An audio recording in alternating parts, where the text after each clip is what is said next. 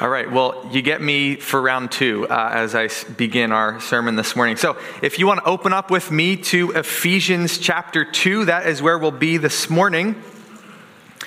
I want to say, if you didn't grab one of these on the way in, a Bible or one of these little Communion 2021 cups, you can go ahead and grab one. We'll be talking about that in a little bit, but there's actually three specific parts to our time this morning. I want to start with a brief presentation of what the gospel is. It literally means good news.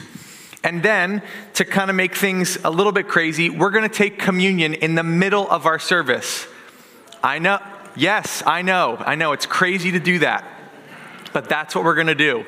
And then, because you'll be so distracted, I'll keep telling you more things at the end around this call to discipleship. So you already know where we're going. Let's go with us into the scriptures this morning. As we come to the Bible, I always think to myself, there's this temptation that we can have. A few of them, actually. One is when we read God's word, to kind of just gloss things over if we've read it before, we've heard these words, they kind of sound familiar, they just kind of stay out there and not here. Another temptation possibly could be this morning, if you've heard communion or you've taken communion or participated in that celebration before, possibly you just kind of go through the motions and do it like you've always done without really understanding as God would teach us. Or possibly, maybe like me, I'm like, oh man, this message is so good for that person and they should be here this morning to hear it. It would be so amazing if they were. But don't do that either. Allow our hearts to be pricked by God's word. Now, when I talk about the gospel, there are a few things maybe you've heard about the gospel before. Maybe you've heard it presented before and shared with you. But the gospel is often talked about as a Romans road. Romans is a book of the Bible, and there are some verses that are highlighted throughout, and we can kind of walk that road and hear what Jesus has to say. And God is teaching us about new life in Him. Maybe you've heard the gospel shared through 4 spiritual laws, really just 4 statements that were simply made according to the scriptures to help us understand God's plan for salvation, rescuing us. But I was a kid in the 90s, and I had this really cool thing that I used, and it was called the EvangeCube. And it looked just like this. It's about as, yes, you were there? Okay, Carissa, yes. All right, so you can flip this thing around and with these pictures, share the gospel. And I guess you had to memorize all the scripture to use it correctly, but man, it was a cool little thing. Maybe you've heard the bridge illustration before where like on one side here is God in heaven and all the way on this other side is where we are on earth. And this separation, this chasm between us, how are we going to bridge the gap between us and God? There's distance. Possibly you've heard the gospel or Christianity broken down into just 2 words. Do. Most religions ask you to do all of these things to make your way to God. But Christianity, following Jesus, it's done. He has made the way that we can trust in Him. So I know that in Romans 10:17 it says faith comes through hearing and hearing through the Word of God. So we're going to work through the Word of God this morning in Ephesians chapter 2. It's on page 917. If you don't have a Bible, grab that pew Bible out. I love to read my Bible with a pen or a highlighter or anything else that I can mark it up with. And this is not going to get me fired, but if you want to underline in that pew Bible, go for it. And if you don't have a Bible and you want to take it home, also go for it. Take it, read it. So this morning, we're in Ephesians 2, and we'll read here together. And you were dead in the trespasses and sins in which you once walked, following the course of this world, following the prince of the power of the air, the spirit that is now at work in the sons of disobedience, among whom we all once lived in the passions of our flesh, carrying out the desires of our body and the mind. and were by nature children of wrath, like the rest of mankind. Now, Paul is writing here in the book of Ephesians to the church in Ephesus, and he is talking to those Christians about what life was like before they came to know Jesus as their Savior. What was it like? Well, he starts off and says, you were dead. Dead. No pulse, no life. The way you were living was dead. In your trespasses and your sins. Trespasses is literally losing your way, slipping off the path, making your own way, not according to God's way. And sin is the Greek word hamartia, which literally means to miss the mark. Maybe you've heard it before. I explained this to my son. He's got a dartboard in his room, and it's literally just like my son's dartboard and the surrounding wall of missed darts. Possibly a bad father choice, but whatever. There's lots of missed marks. God's standard is the dead center, the bullseye, and sin is missing the mark. We were dead in our trespasses and sins, and the prince of the air, that is God's enemy, Satan, who we know from the very beginning rebelled against God and went his own way. And actually, around Paul's time as he was writing this, the Greek philosopher Pythagoras was famous for saying, the whole air is full of evil spirits. It was so dense you couldn't even fit anything in between them, they said. We were all following the enemy, just kind of doing things we were tempted to do. Not only that, but gratifying the passions of our flesh and the bodily things that we wanted to do. Our mind, whatever it wanted, just going. And by nature of all that we were doing, in our trespasses and sins, we were children of wrath.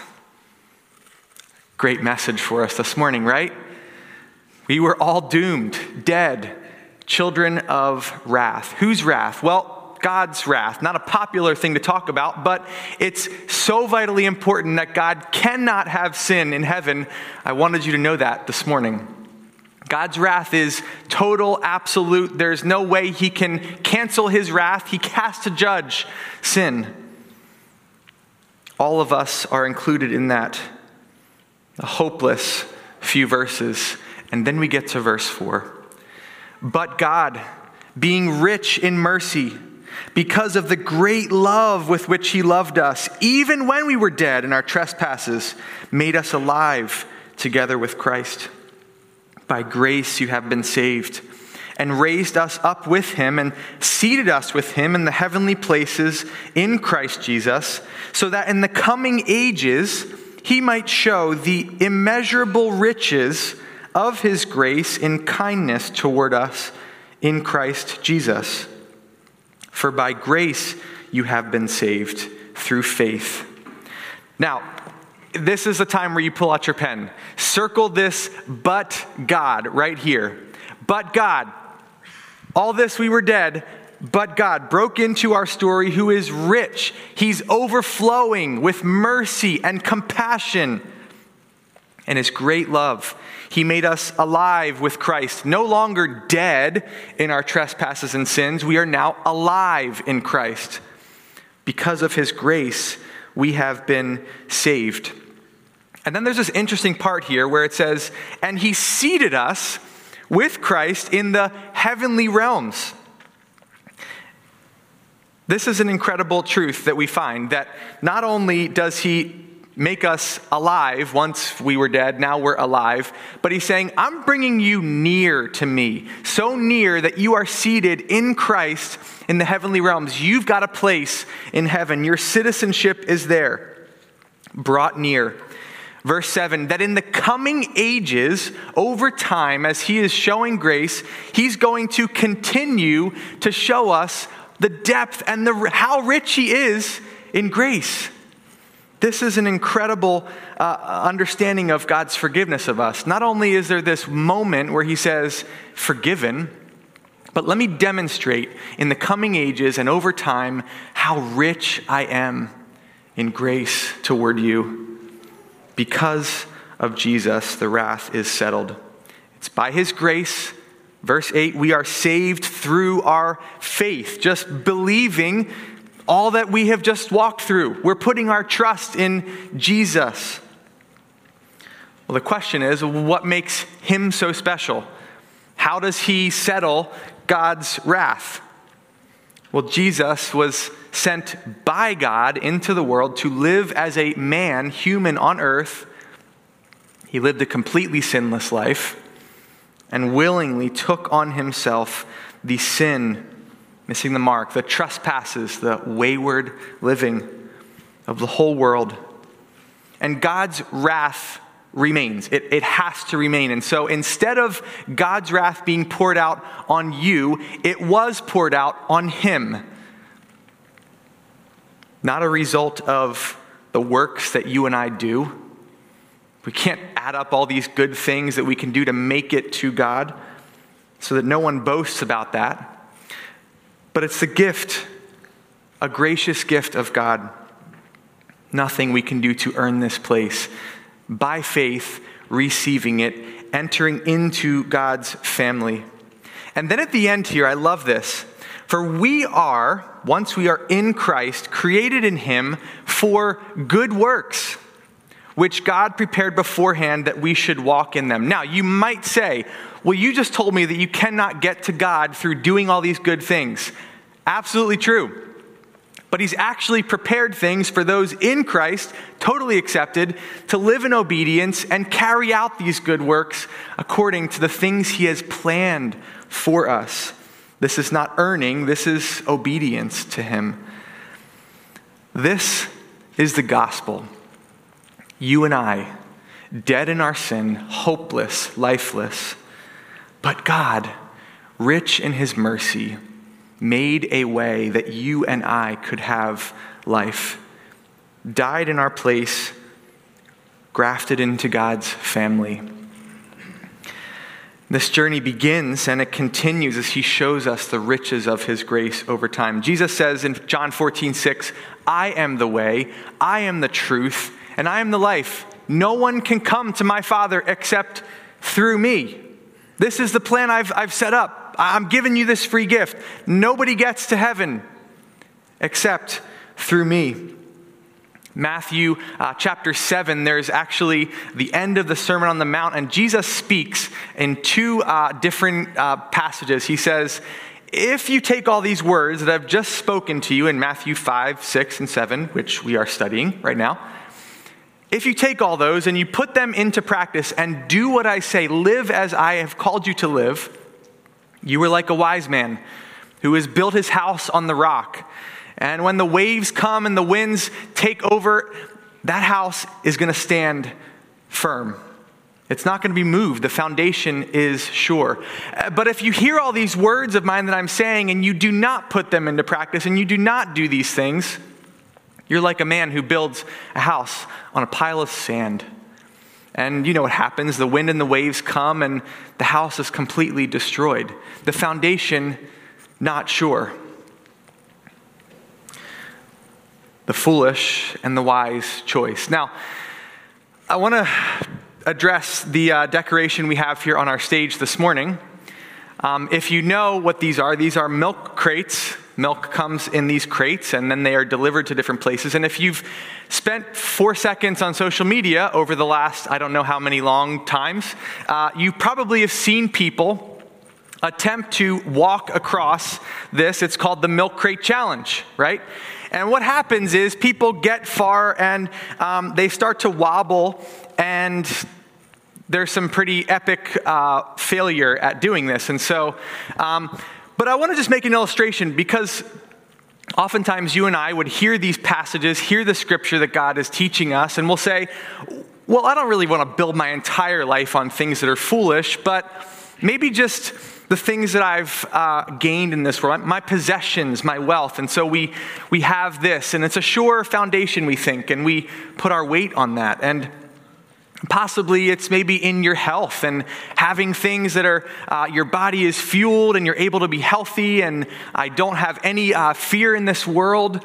I'm just going to stand on that, and that possibly could be your foundation. Or possibly it's in relationships, and we all know how shaky possibly relationships can be or are. Maybe it's in your education and you have just gained this knowledge and insight and wisdom and you're thinking, well, I can stand on that and that will get me far into the world. And many other things, right? You can build upon this and have this structure which may appear like a wise choice, but it isn't a wise choice. And now the moment you've all been waiting for. I'm going to attempt to stand on the unwise choices in life, right? So this first one we said was money, and the second one was, what did we say? Was this, hey, your health? Okay, that's a good one too. So we'll stand on these two, and I'm going to stop because there's two things. If I fall, then I have to preach injured the rest of the time. If I make it over the top, and all the way down, the illustration is ruined. So we're going to leave it there. Search YouTube later. I'm sorry, Mason, I'm not going to walk over that right now. Okay. The moment you've all been waiting for is possibly, can I respond to this gospel? We know that the Spirit's at work. Not only has he been at work, but he is at work now. There's this invitation. How would you respond to Jesus saying, I am the way, the truth, and the life. No one comes to my Father but through me. In what are you placing your trust? In who are you placing your trust? Two more quick examples of the gospel, and they're two rich men. The first one responds to Jesus in a way that maybe you and I would respond. His name is the rich young ruler. That's all we get. He's the rich young ruler. Very wealthy, and he comes to Jesus and says, Jesus, in Mark chapter 10, how can I inherit eternal life? I want to know. Tell me. I got everything else. Tell me what I have to do. And Jesus turns to him and says, well, you know what the commandments say. Do not murder. Do not commit adultery. Do not steal. Do not give false testimony. Do not defraud. Honor your father and mother. And he said to him, Teacher, I have kept all these things from my youth. And Jesus, as you might expect, turns to him, and it says he loved the man. Okay. That being the case, one more thing I'm going to ask you to do, Jesus says. Go and sell all you have and give it to the poor, and come follow me. Well, as we read there in Mark 10, the man went away greatly, deeply saddened, because he was a man of great wealth. He couldn't let go of that foundation, which he thought was everything in his life. Or you have the contrast, Zacchaeus, who was also a rich man, gained a lot of money through not some great ways of living. He was a tax collector, a short tax collector, as we read in Luke 19. He was going along, and if he collected the taxes for the government, he could then also add some more taxes, and whatever that was, he kept for himself. Very hated man. People didn't like him, but he was rich. And he came in and he wanted to see Jesus, and there he was in the crowd, but he couldn't see. He climbed up in this tree, and as Jesus is passing by, he calls to Zacchaeus and says, Zacchaeus, come down from there. I am coming to your house today.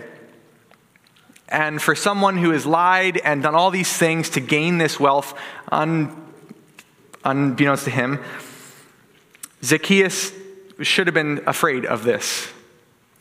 But he says, okay, I get it. You're coming to my house. I am going to give all I have, half of all I have, to the poor. And anybody that I've cheated out of all this tax collecting business, I'm going to repay them 4 times the amount. Listen to the response of Jesus. He says, today, salvation has come to this man's house. What did he do? He embraced Jesus. And Jesus said, I have come to seek and to save the lost. You can hold on to this world and the things that make up your sure foundation. But sure enough, it will crumble if it is not in something eternal and lasting. And so I ask you today, how would you respond to the gospel? I just want to take a minute before we jump into this communion meal together just to pray with you this morning.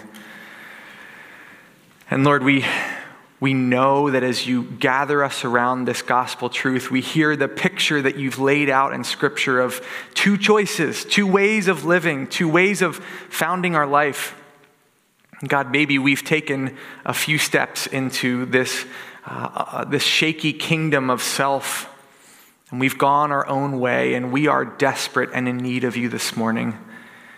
And if that's you here this morning, very simply, you can reach out to God, recognizing your own sin, believing that turning from your sin and putting your faith in Jesus, the payment for your sin,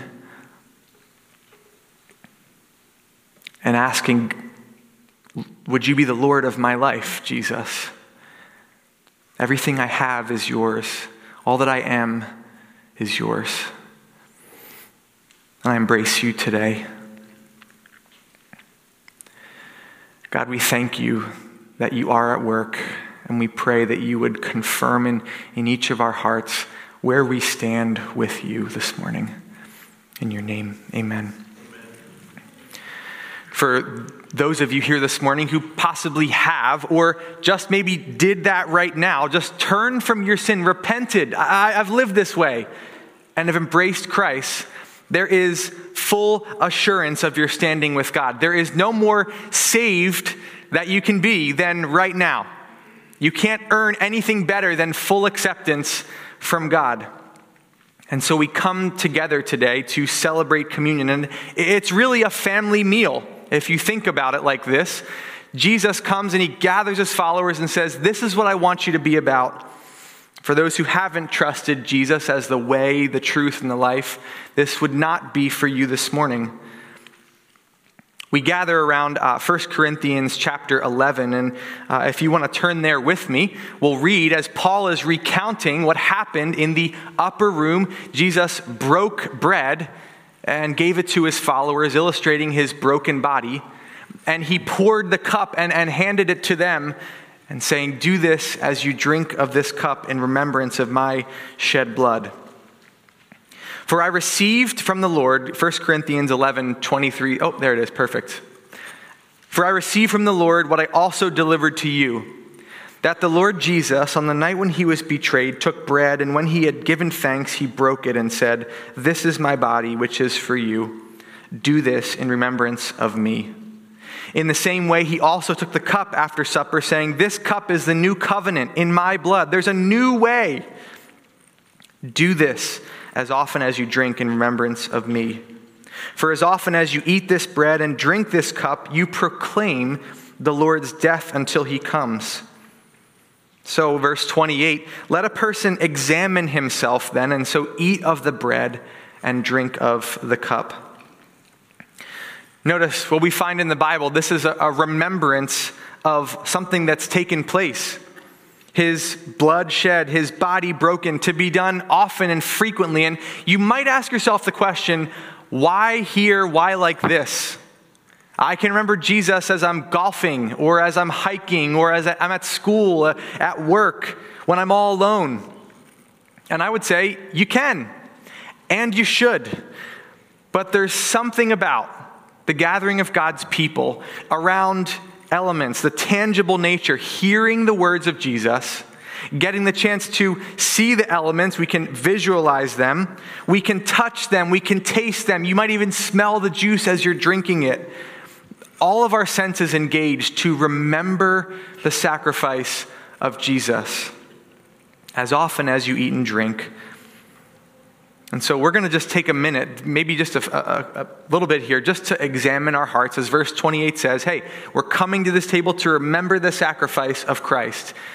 Take a moment to examine your hearts and just sit before the Lord this morning.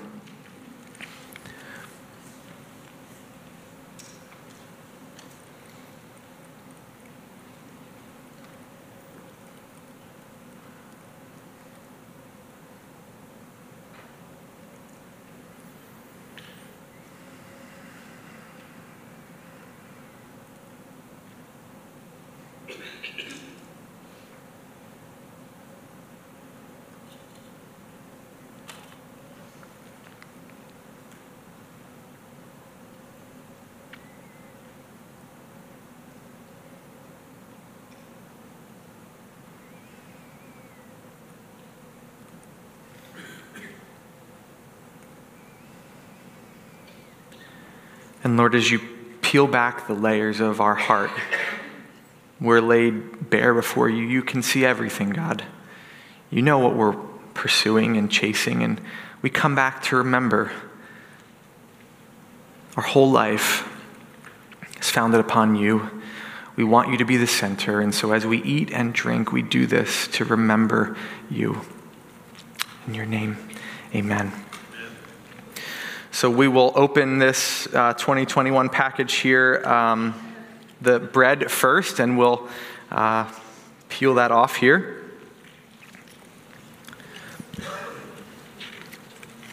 And he took the bread, and we do this in remembrance of Christ.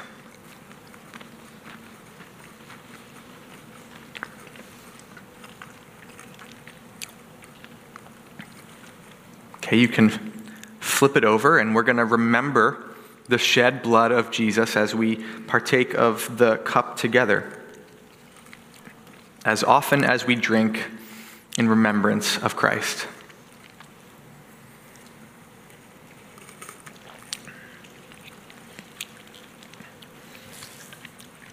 Now, I realize that giving you this in the middle of the sermon maybe is like a wake-up call, but also is trash, and people are going to be like, where do I put it? Am I going to spill? It's okay. Put it to the side, dial back in. The last section here that we're going to talk about, we have the gospel, the meal of remembrance that we just partook in together, and the call to discipleship. Let me start by saying the English word discipleship is not found anywhere in the scriptures. You're not going to find it. It's a word that we've made, but the word disciple is found in the scriptures. It's the Greek word mathetes. It means a learner or someone who has followed, or a student.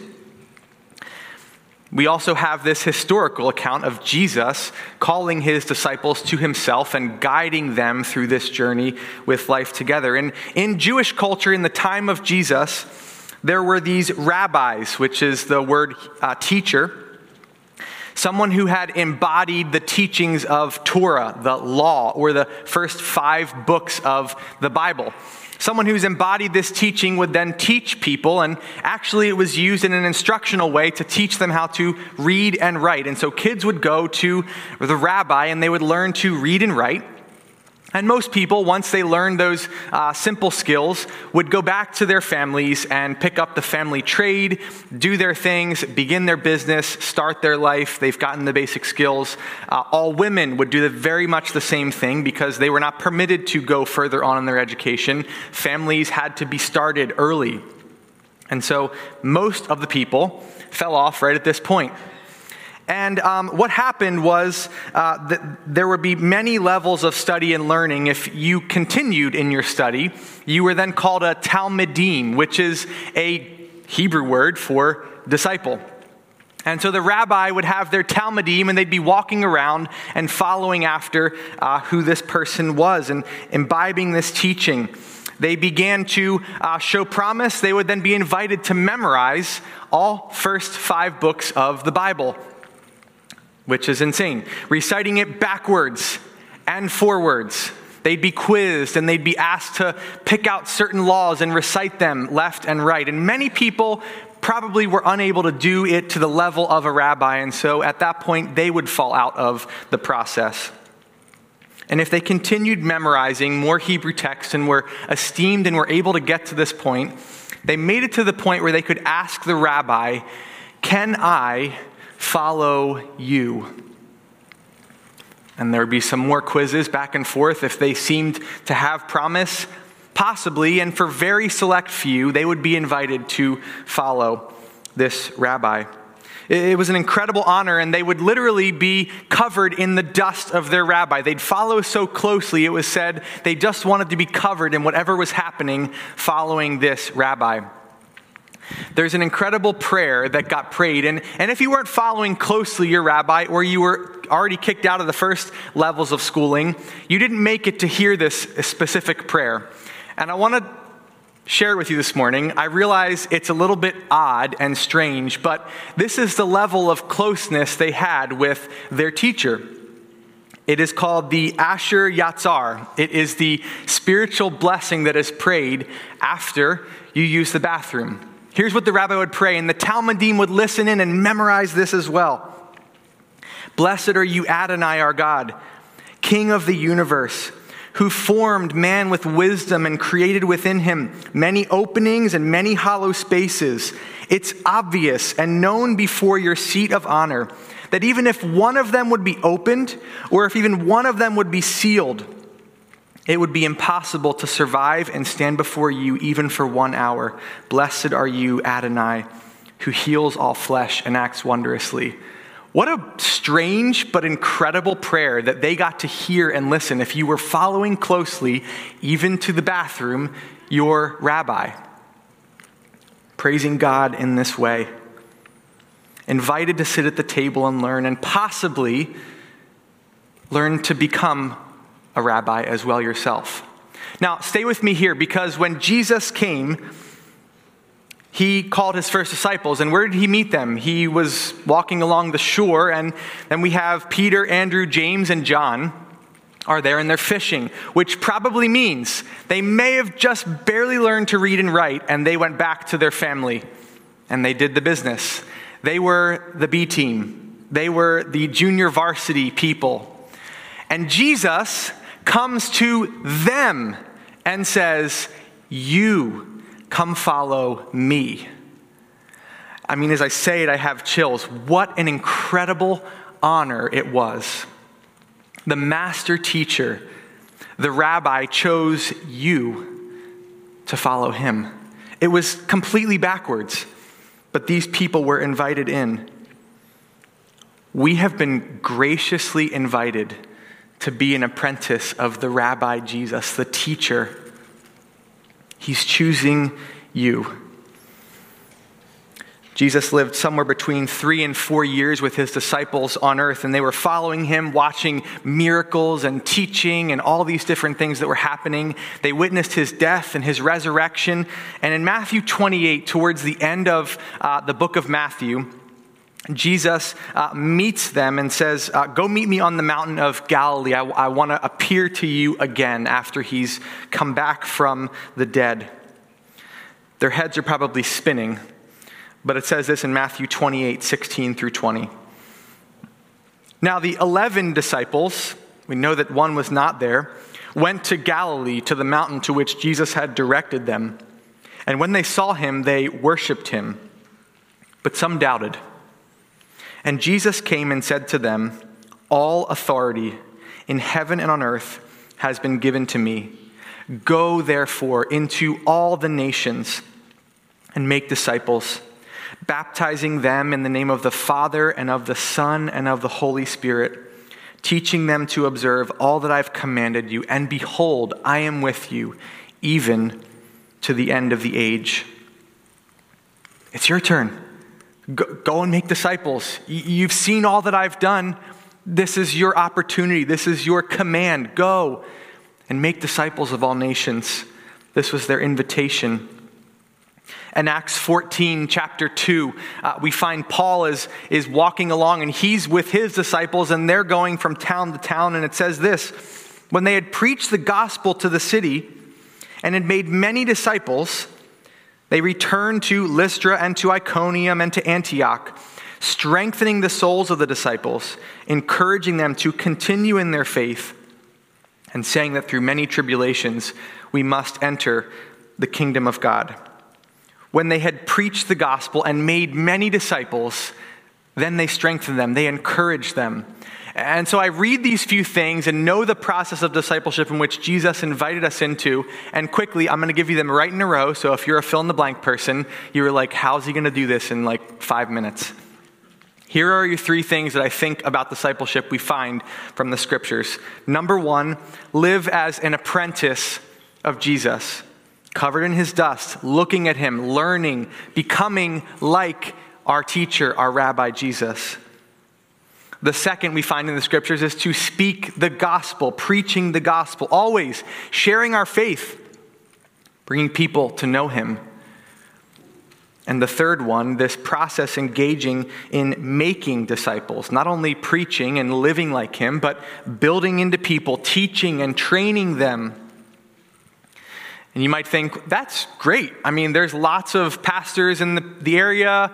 They can do that. This is important.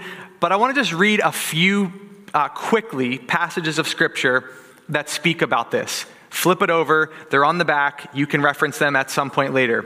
Titus 2, older women train younger women in the faith. 2 Timothy 2:2, Paul trains Timothy, who then goes and trains other people. Ephesians 6:4, fathers, bring your children up in the teaching of the Lord. Matthew 28, go and make disciples of all nations.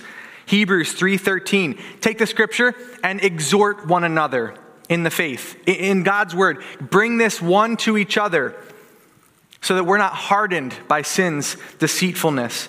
1 Peter 4:10, each of us in Christ have received a spiritual gift to use to serve one another. We have these clear words in the scriptures, but I believe still there is some sort of discipleship crisis happening. Maybe it's an American church thing. I don't really know. Burger King faith, I've heard it called that, where it's kind of like, have it your way.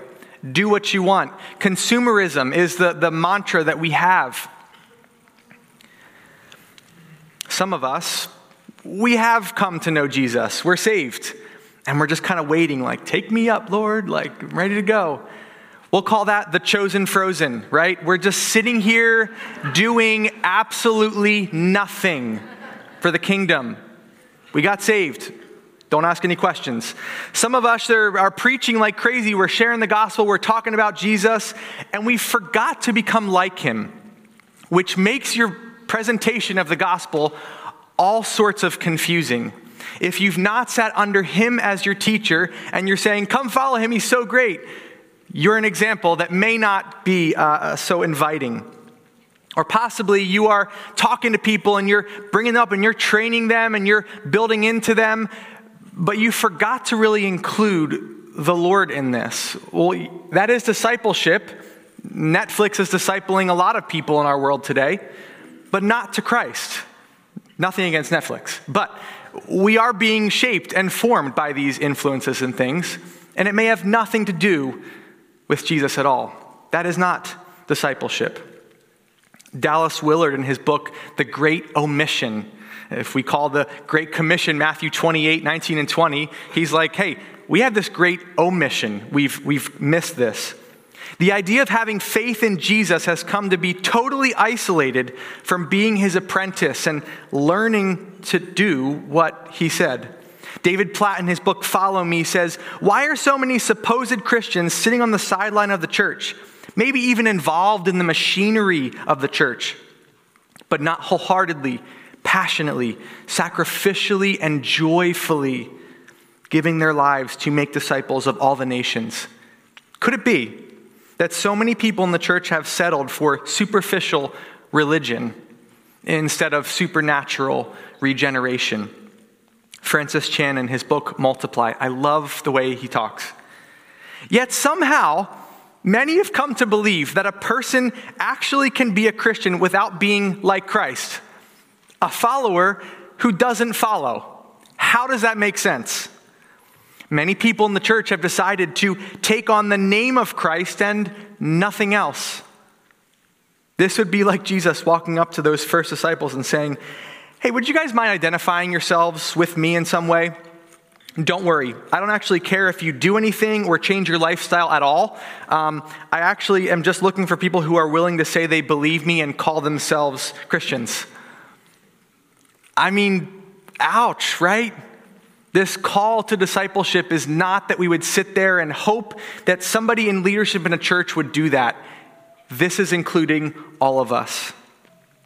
We must know the gospel, receive his invitation, remember this salvation as we partake in remembering the sacrifice of Jesus, and be a disciple of our rabbi and make disciples. I don't know about you, I actually wrote down at the end of my sermon here, I just kind of left myself some lines as I was preaching through this a few times in my mind, in my heart, and learning for myself. I wanted to just apply it. If I were to sit under this teaching, what would I do? Is there a name that I would go after? Do I need to ask somebody for help? Should I join some sort of place to grow in my faith? Take your pen. You have 10 seconds. Write something down that maybe the Spirit pricked in your heart. Go ahead. Do that now. 10 seconds. And if you're not going to, look away from me, okay?